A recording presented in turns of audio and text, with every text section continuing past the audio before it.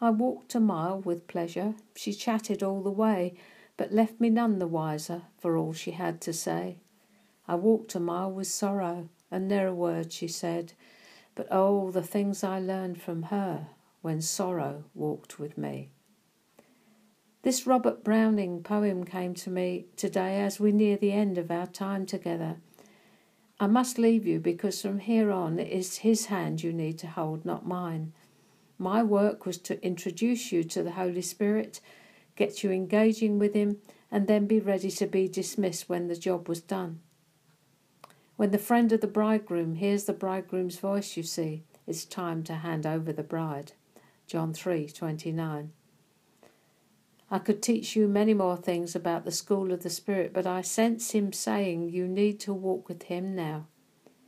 You need to learn what it's like to walk with him alone. You don't want other people's experiences. You want to be able to write your own book about your love journey and its highs and lows. Jesus said he would send another comforter, someone who was just like him. Interesting word, another.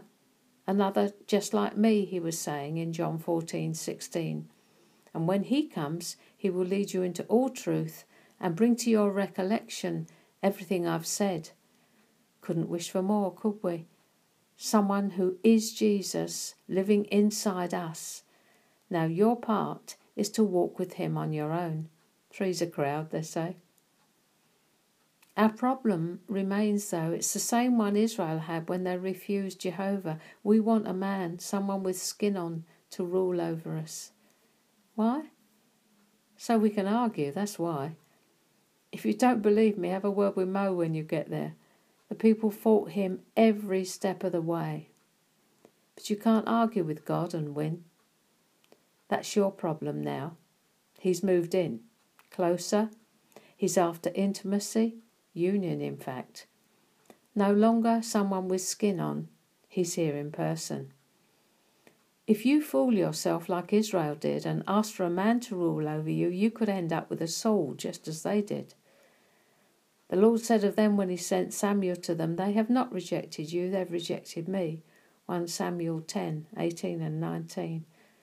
What an indictment. God's chosen people reject him. When push comes to shove, rejection is his portion.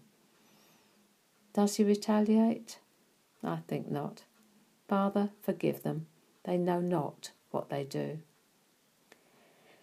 Your turned back and stiffened neck, your desire to have maturity and have it now, please, never elicit anything but love and forgiveness from him.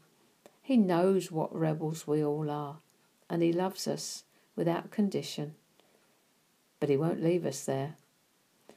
The least we can do is recognise our own willful nature, our desire to be our own king, and repent, have another thought, return to the lover of our souls.